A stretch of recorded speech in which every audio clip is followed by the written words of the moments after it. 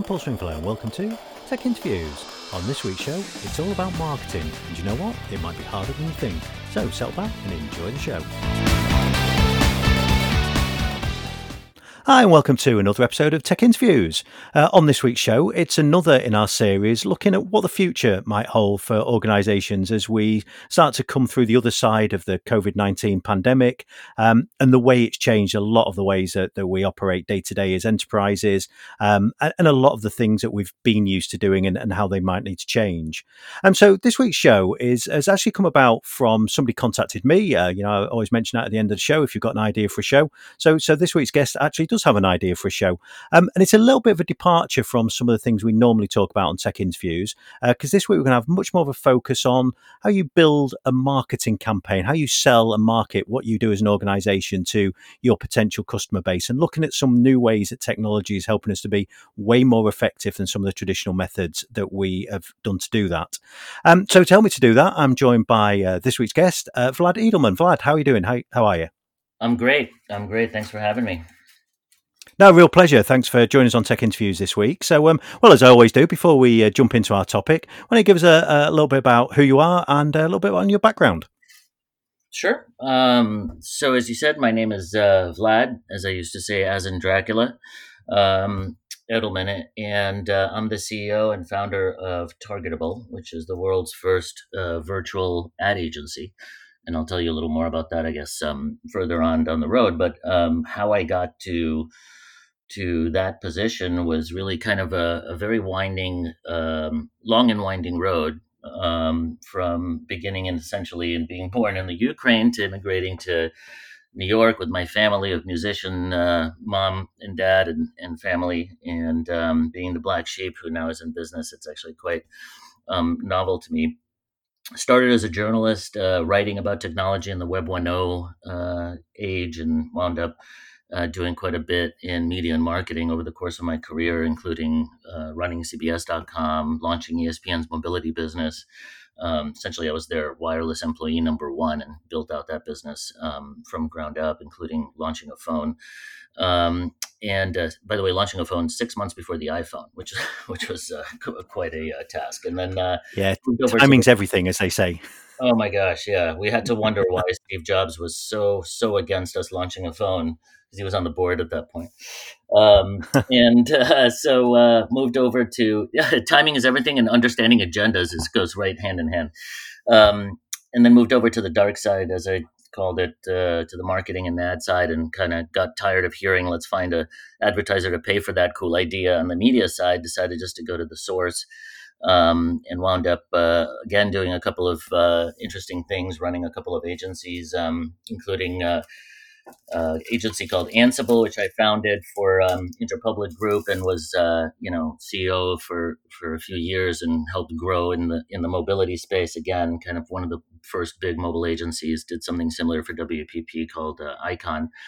And ultimately wound up over on the West Coast in San Diego, running a company called BuzzTime or product for it as chief product officer, and eventually building one of the first restaurant ordering tablets in the industry, having been involved in retail now for 10 years.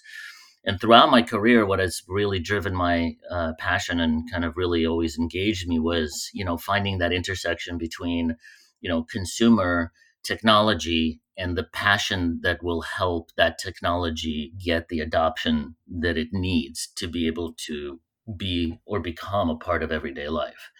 And whether that's on the media side, or whether that's on the big advertiser side, or whether that's on the retail technology side, which is where Targetable plays now, that's always driven me to kind of do the next thing and build the next business or company. So I think, and it's a broad and fascinating background. We spoke a little before we started recording, and obviously there's a whole lot more you could have gone into that we don't have time for on this show.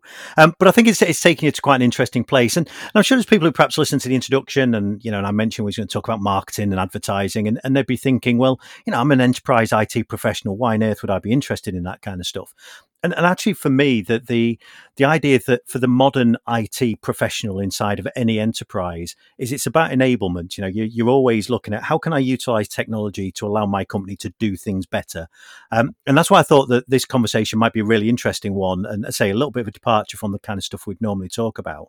But we kind of before we delve into how technology is changing the way that this kind of places, you know, the way that people are looking at marketing and advertising now. Yeah, well, what's maybe set some context for people. You know, what's kind of what the experience you currently have. You know, what are you seeing from organisations today as they look at how they might traditionally use technology for raising awareness around their organisation, whatever that organisation does? So that's a really fascinating question because it kind of goes into the broader question of, marketing's a weird career. It's a weird word. It means so many different things. It's so unbelievably broad, yet also incredibly vague, right? And so, as opposed to like a brain surgeon or a bus driver or, a host of other careers. I don't know why I decided that bus drivers were specialists, but let's take the doctor example. Everybody thinks they can do your job if you're in marketing, right? Because it's very rarely that I've run into somebody who's like, oh yeah, no, that looks extremely difficult, and there's no way that I would be able to do that, like they would with a neurosurgeon or somebody like that. And not that marketing Yeah, is neurosurgery. do people often say to you, marketing? Well, that's not brain surgery, is it? Exactly. Yeah. And in fact, for the most part, and a lot of our customers have spent years doing it themselves under the false assumption that it's pretty easy. You just kind of pick it up and you talk about your brand and you talk about your service, especially in retail where you've got a lot of self-starting entrepreneurs who have built really successful businesses. They think that they can essentially do anything. But the problem is that marketing hasn't gotten easier. It's only gotten much, much harder from multiple perspectives, from the perspective of the consumer and the fragmentation of the attention span and bandwidth and everything from how inundated they've gotten. The change has been absolutely exponential, and it's also been multidimensional, right? So you used to only have kind of broadcast TV and newspapers and radio, and now you've got everything, right? And it's coming at you from every different kind of appliance and utility you can possibly imagine. And so what's happened is, as at the same time as it's widened, and at the same time as it's become more and more complicated, the amount of people involved in it, and the amount of people who think they can do it, and the access to the tools and the platforms that allow you to essentially kind of self-start your marketing, has also geometrically increased. And so what's happened is a mind-boggling amount of absolutely horrible marketing is out there. But the marketing that is successful, the marketing that is becoming more and more the standard, is the marketing that is self-contextually aware, right? It's the marketing, and I'm not talking about the huge brand building of Apple and the big Nike and the big lifestyle brands. We're talking tens and hundreds of millions of dollars on big commercials. I'm really talking about the transactional marketing, the machinery of marketing that runs every single day that sells you everything from tacos to shoes to gloves to lettuce. That's the marketing that I'm focused on and that fascinates me. And also that's the marketing that most people really engage with every day, right? Because you may not engage with big brand marketing, but you engage with marketing every single day, whether you're deciding where to eat, whether you're deciding, which gas to put in your car, whether you're deciding, what kind of pants you're going to buy, right? That's the marketing that drives transactions. And that's the marketing that is not only incredibly powerful if you nail it, it's also very difficult to do well consistently with the proper frequency and with the proper targeting. And the real answer there is it's about the data, which is obviously the calling card of many industries over the last couple of years. But with this kind of marketing, it's really about the data, because the only way that you can possibly know your own context, if you're the marketing, let's think of it kind of as its own as its own thing, is if you know what the data is that helps define your context. And what I mean by that is, a advertisement that is aimed at selling you a hamburger doesn't really care, who you are as a person. They don't care about your personal identity. They don't really care about your phone number or any of the other things that have always been the classic things to try to acquire. The only thing that really matters is, are you hungry and are you close? And that's a very different way of thinking about marketing and how to actually do it well and what parts matter. And it's a difficult leap to make, I think, for a lot of companies.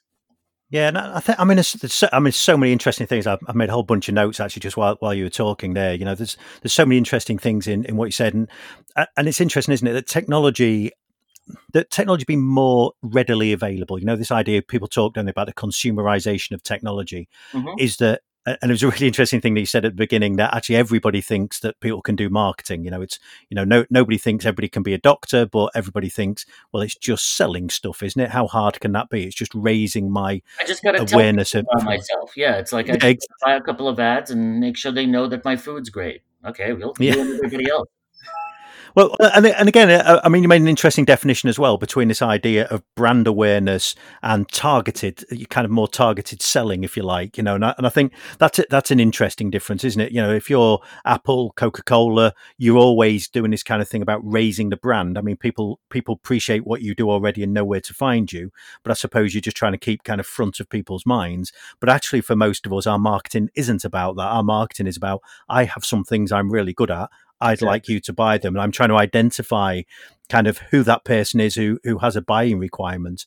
And you talked about kind of the use of data. And I think that's something we're really going to dig into, because you said something, I won't steal the thunder of the phrase you used, but I thought it was a really good one.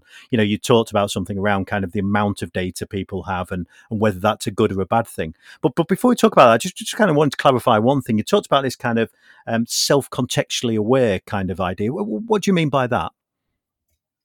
So, and the phrase that I use or I just use to kind of define that marketing is really transactional, right? To me, it's really about the transaction, whatever that transaction is, whether it's an exchange of knowledge or whether it's a monetary exchange for a product. To me, the two big divides are brand and transactional. And by the way, I mean, the dirty secret, and I ran two ad agencies, brand is uh, very questionable how much of the gazillions of dollars that are spent on brand every day, especially on extraordinarily well developed, mature brands like an Apple or somebody like that, how much of that money is actually worth the spending, is very, very open to debate. So, to answer your question though, what I mean about as far as contextually aware, it's talking about essentially what knowledge, and I use that term with quotation marks because it's going to get complicated in this conversation. But what knowledge does a marketer need? And I define marketer very loosely because the marketer could be a person, a media buyer, or a planner at an agency, but the marketer could also be something automated, some process, some software like us, like Targetable. And so when I talk about, what knowledge or data does a marketer need to be relevant to the context in which a consumer is engaging with that thing that's being marketed, let's call it. And so if you're trying to sell a hamburger, I was trying to probably unsuccessfully use the use the example of, if you're trying to sell a hamburger, there's a whole host of data that you have access to that doesn't matter, right? It's data that is meaningless to the transaction of selling a hamburger or the transaction of selling a car, right? And so what I care about when I sell a car is, how many other cars have you owned? What kinds of cars have you owned? Who else is in your family? Who's going to be driving this car? Are you scared? Over the experience. Have you had a bad experience before? Are you close enough for a test drive? And so all of that data is extremely relevant to the transaction. But a host of other data that you typically get and people get excited about, such as what's your phone number and how many mobile games do you play and do you love to surf? You know, People will usually look at data like that and say, oh, look at that. That's so interesting. That's fascinating. Interesting isn't valuable. Interesting is just interesting. And figuring out what data makes a transaction contextually relevant for the customer that you're trying to reach, that's the ball game, because that's becoming harder and harder. And that's the problem and the challenge, which is the amount of data is increasing at such a volume, and it's such an exponential speed, that a lot of human beings are actually really struggling to figure out how to actually interpret it, and what of that data matters and what doesn't, which is So, why. well, I think you Well, I think you make again really good point there, and it was kind of the next thing I had in mind to ask you was that it sounds as though the amount of data that we're gathering and the systems that we're using traditionally are full of information that is interesting but not necessarily valuable. And I mean, is that the main problem that you see with kind of current approaches to this? The way you said something to me before we started recording around about CRM.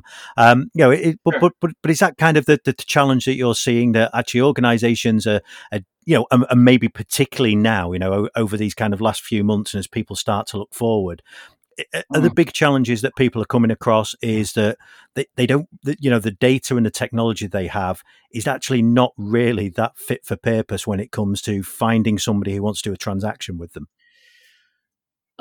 That's part of it. What I will say is, I think that the problem, and I, use that again. I use that term loosely because problem can mean a lot of different things to a lot of different people. But I think, for the sake of this discussion, I think the problem is twofold. One is, it's hard to identify which data matters. It's hard to set up the process to answer that question. So first, it's hard to first, there's customers who don't acknowledge the fact that they don't know what data actually impacts. Let's start there, right?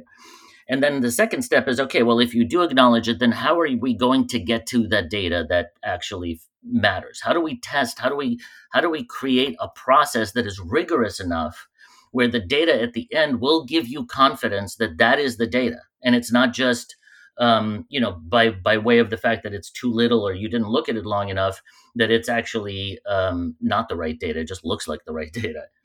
And then the biggest problem, I'll tell you, of what we've seen in the execution part of it, is when you do figure it out, when you do find the right message and the right ad and the right medium and the right customer to target, nobody, and I will say this with 100% confidence, nobody spends enough money and does it long enough.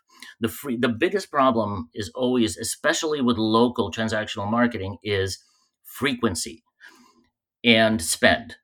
You've got companies who have figured it out, even, and they'll get to an ad, and they'll run it once, or they'll run it 3 or 4 times, a week. And the problem is, and that's a bad example, because the problem is that it's not about finding the one message and one time, and then sitting down and being like, "Ooh, that was really hard, guys. That took us a long time. I'm glad we found the solution. Well, let's all go get a cup of coffee."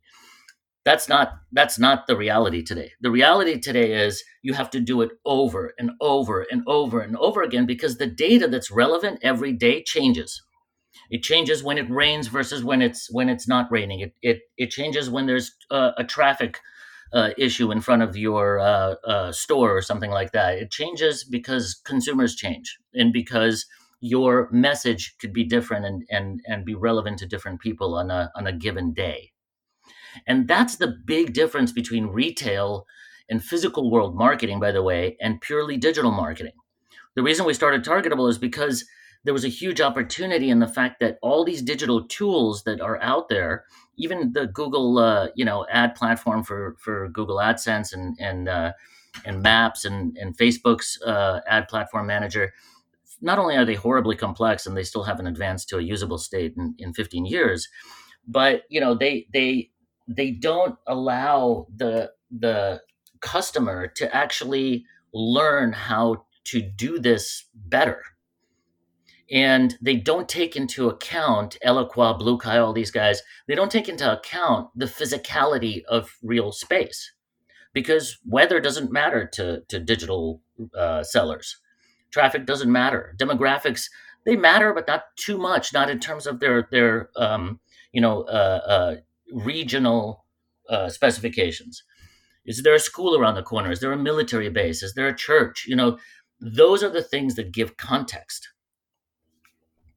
Yeah, it's a fascinating differentiation as well, because I think it's very easy, and we see this in the technology world all the time. I think it's very easy that we look at an Amazon or we look at a Google, and we all decide that the Exactly. way that we should try and deliver technology or raise awareness for our business should be that model. But actually, that model is so very different for those organisations Absolutely. that it really doesn't have a grounding in reality for most of the businesses. That certainly, I think everybody will be listening to this show. That those kind of businesses that we operate in. And so By the way, can I just uh, go ahead? Sorry, yeah, yeah, go on. I just want to make one quick point, which is one of my like absolute pet peeves is this incredibly lazy shortcut language that people use for and not you, by the way. I'm just saying like analysts and stuff like that who use Amazon as kind of the big bad wolf of the retail industry, and it's putting all these physical stores out of business. Blah blah blah.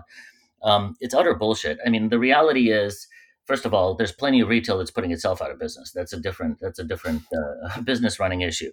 But the reality is, there's plenty of business out there, right? I mean, people forget 87% of all of all transactional real I'm sorry, commerce it still takes place in the physical world, right? I mean, if you read an analyst report, or if you read articles about this, you would think that Amazon is already owning 80% of the entire, commerce pie worldwide, but they don't. And the problem is, when you compare a physical business to an Amazon or a digital business, you miss everything, because what you miss is the not just the downsides of having physical space, but you miss the upsides. And so what you've seen, and I've seen this a lot, I'm sure you have too, which is retail businesses and physical world businesses chasing digital KPIs and chasing digital best practices in a blind way, where they don't really understand, hey, that's not the best model, because I have 45,000 physical stores out here and 100,000 people working for me. And by the way, as much as that could be a downside, it's also a huge advantage to my operating model, because I can do things that nobody else can who's purely digital. And I suppose that leads on to kind of the reason I thought it would be an interesting conversation for us to have, and I think I've been proved right very much so far. So when I kind of looked at what you guys did as a business, what really struck me around that was the kind of the way that you're using data to not only be targeted, but it was something you talked about before, about the idea that people don't do this enough and for long enough. But one of the other things you kind of got to in there was that people can't react quickly enough to opportunity as well, and that's what kind of struck me about what your platform does. So so for those who are listening, who we've talked about Targetable, we've mentioned name a couple of times. So what are you guys doing in terms of as a platform, and how are you utilizing data and technology to try and fix some of the problems that you see day to day? So I appreciate this wonderful opportunity to market myself and my and my company, but I'll try to make it useful at least. So so our idea was very simple, which is there was this first wave of virtualization that happened, and all of us use it pretty much, especially if you're listening to a podcast like this. You've used it or you're using it, which is things like Uber, things like Shopify, things like Airbnb. Those are businesses that have essentially virtualized a service or a process that used to exist purely in the physical world before that, right? That was called taxi dispatch, which was what Uber is, and real estate rentals, and holiday rentals, which is Airbnb, et cetera, right? And so what we realized is, as we were moving more and more into this world of data, and as the analysis of this data became more and more critical to the success of advertising, especially in retail, human beings were becoming less and less the right answer, right? Media companies, agencies, ad agencies that specialize in media buying and planning. The problem with them is that the minimum cost to doing really, let's just say even at least mediocre media buying and planning on a monthly basis is between $2,000 and $5,000 a month. And even that, if you think about what does that actually deliver to the ad agencies, that's maybe $55,000, $60,000, $75,000 a year. That doesn't get you even a junior media planner full time. But to a retail business that functions on margins that are profoundly different from digital businesses, and for businesses that have 10 locations, 25 locations, hundreds of locations, thousands of locations, they would need to spend that equivalent on an agency for each retail location because they're located in a different physical place. And so that means different audience, different consumer, different priorities, different times, and so on and so forth. And so the classic model of advertising simply doesn't pencil out. And so what we decided to do is just build a virtual ad agency that didn't have humans, and instead of humans was using computers and analytics to take in data and to analyze what should be advertised when, how, and to whom. And so, what Targetable does is by using essentially the universal standard now of logging on through Facebook or Google, you give us permission to go out and assemble what we call a rich data profile within the first few minutes of meeting you.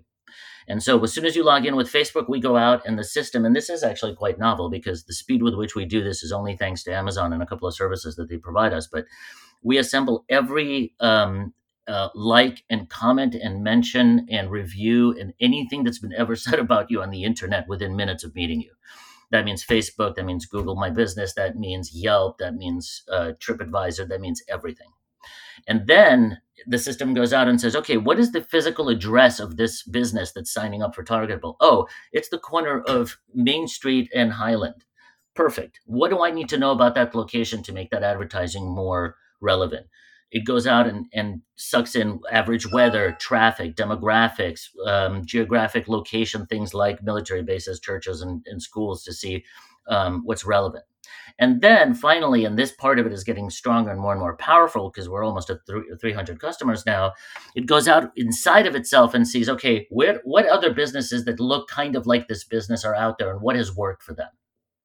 And so, long story short, within minutes, but no more than hours of engaging with a business, we've built out a data profile that is deeper, that is more relevant and more useful to building highly, contextually aware advertising than that business has ever had.